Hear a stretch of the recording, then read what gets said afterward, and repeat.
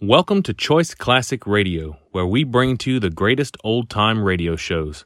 Like us on Facebook, subscribe to us on YouTube, and thank you for donating at choiceclassicradio.com.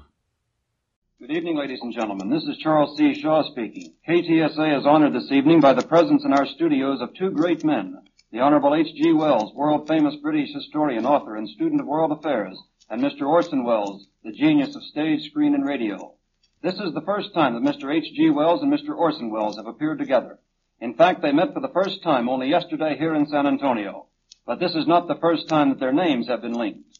2 years ago, Mr. Orson Welles adapted Mr. H.G. Wells' book, War of the Worlds, for radio purposes, and you know the rest.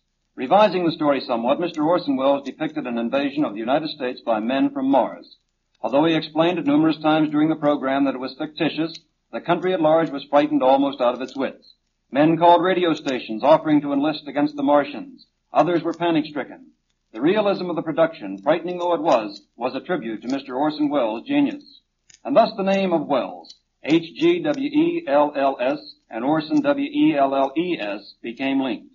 Mr. H.G. Wells, in the opinion of many, is the world's most famous man of letters. He has come to San Antonio to address the United States Brewers Association, and Mr. Orson Welles is here for a town hall forum address Wednesday. In this meeting of great minds, I feel rather inconspicuous, and the less I have to say, the better you listeners will like it. But first, could I interest you gentlemen in a discussion of Mr. Orson Welles' broadcast of Mr. H.G. Wells' book, The War of the Worlds. Are you turning the meeting over to us, sir? I am, for the moment. He's turning it over to us. Well, I've had a series of the most delightful experiences since I came to America. But the best thing that has happened so far is meeting my little namesake here, Orson. I find him the most delightful carrier. He carries my name and an extra E that I hope he'll drop sooner or later. See no sense in it.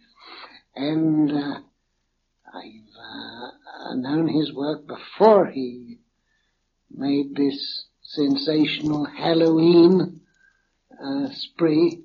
Are you sure there was such a panic in America, or wasn't it your Halloween fun?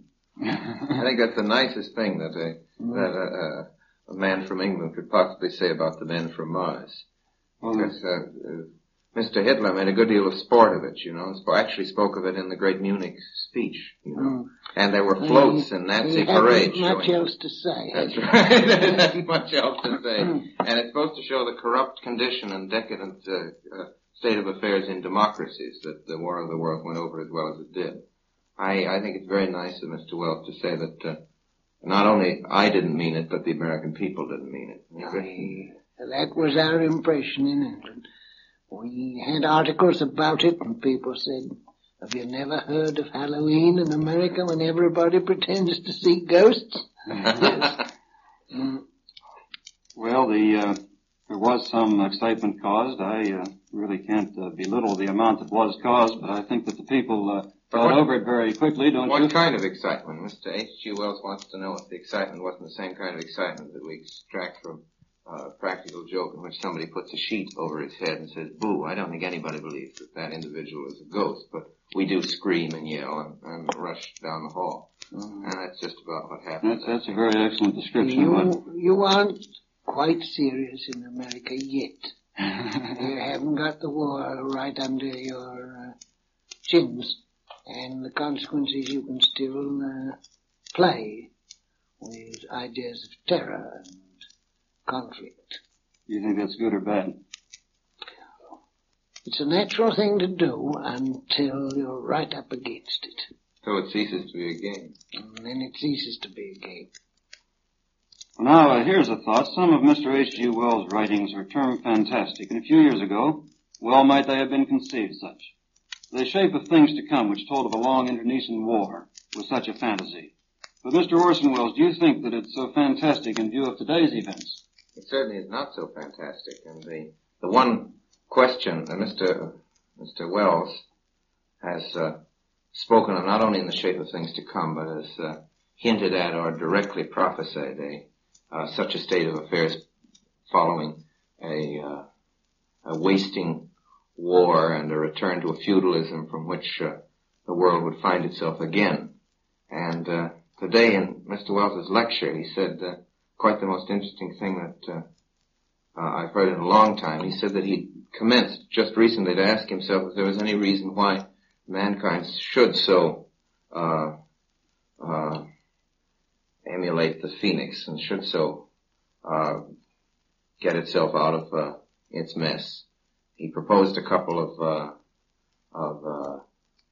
solutions, but he did admit that there was a possible excuse for a gloomy point of view, and that it would be good to be realistic about it and not to dismiss the gloomy point of view anymore. Perhaps the time had come to look ahead, since the future, Mr. Wells's future, which we've always adored and never really understood, is suddenly upon us. Mm-hmm. And we are living right now in that famous H.G. Wells future, which we all knew about. Now, before we get away from this microphone, tell me about this film of yours that you've been producing. You're a producer, aren't you? You're That's right. art director, you're everything. Well, Mr. Wells, What's the film called? called Citizen Kane. Citizen Kane, yes. Citizen- Not C-A-I-N. No, K-A-N-E, and this is, of course, the kindest and most gracious possible thing to do. Mr. Wells is making it possible for me to do what in America is spoken of as a plug. And he understands. Do they Fine call old it American. that? I don't understand these words. Yes. Yes. You understand the value, however. Mr. Wells wants me to tell you that I have made a motion picture, and he is kind enough to ask me a leading question concerning it. I'm looking forward to it. Very kind, sir. It's a new sort of motion picture with a new method of presentation and a few new technical experiments, a few new methods of telling a picture, not only from the point of view of writing, but of showing it. If I don't misunderstand you completely, I think there'll be a lot of jolly good new noises in it. What do you think? I hope so. And a few jolly good new noises are what the motion pictures could well afford these days. I hope you're right, and I hope there are some jolly good new noises. I can think of nothing more desirable in a motion picture. I'm all for some jolly good new noises.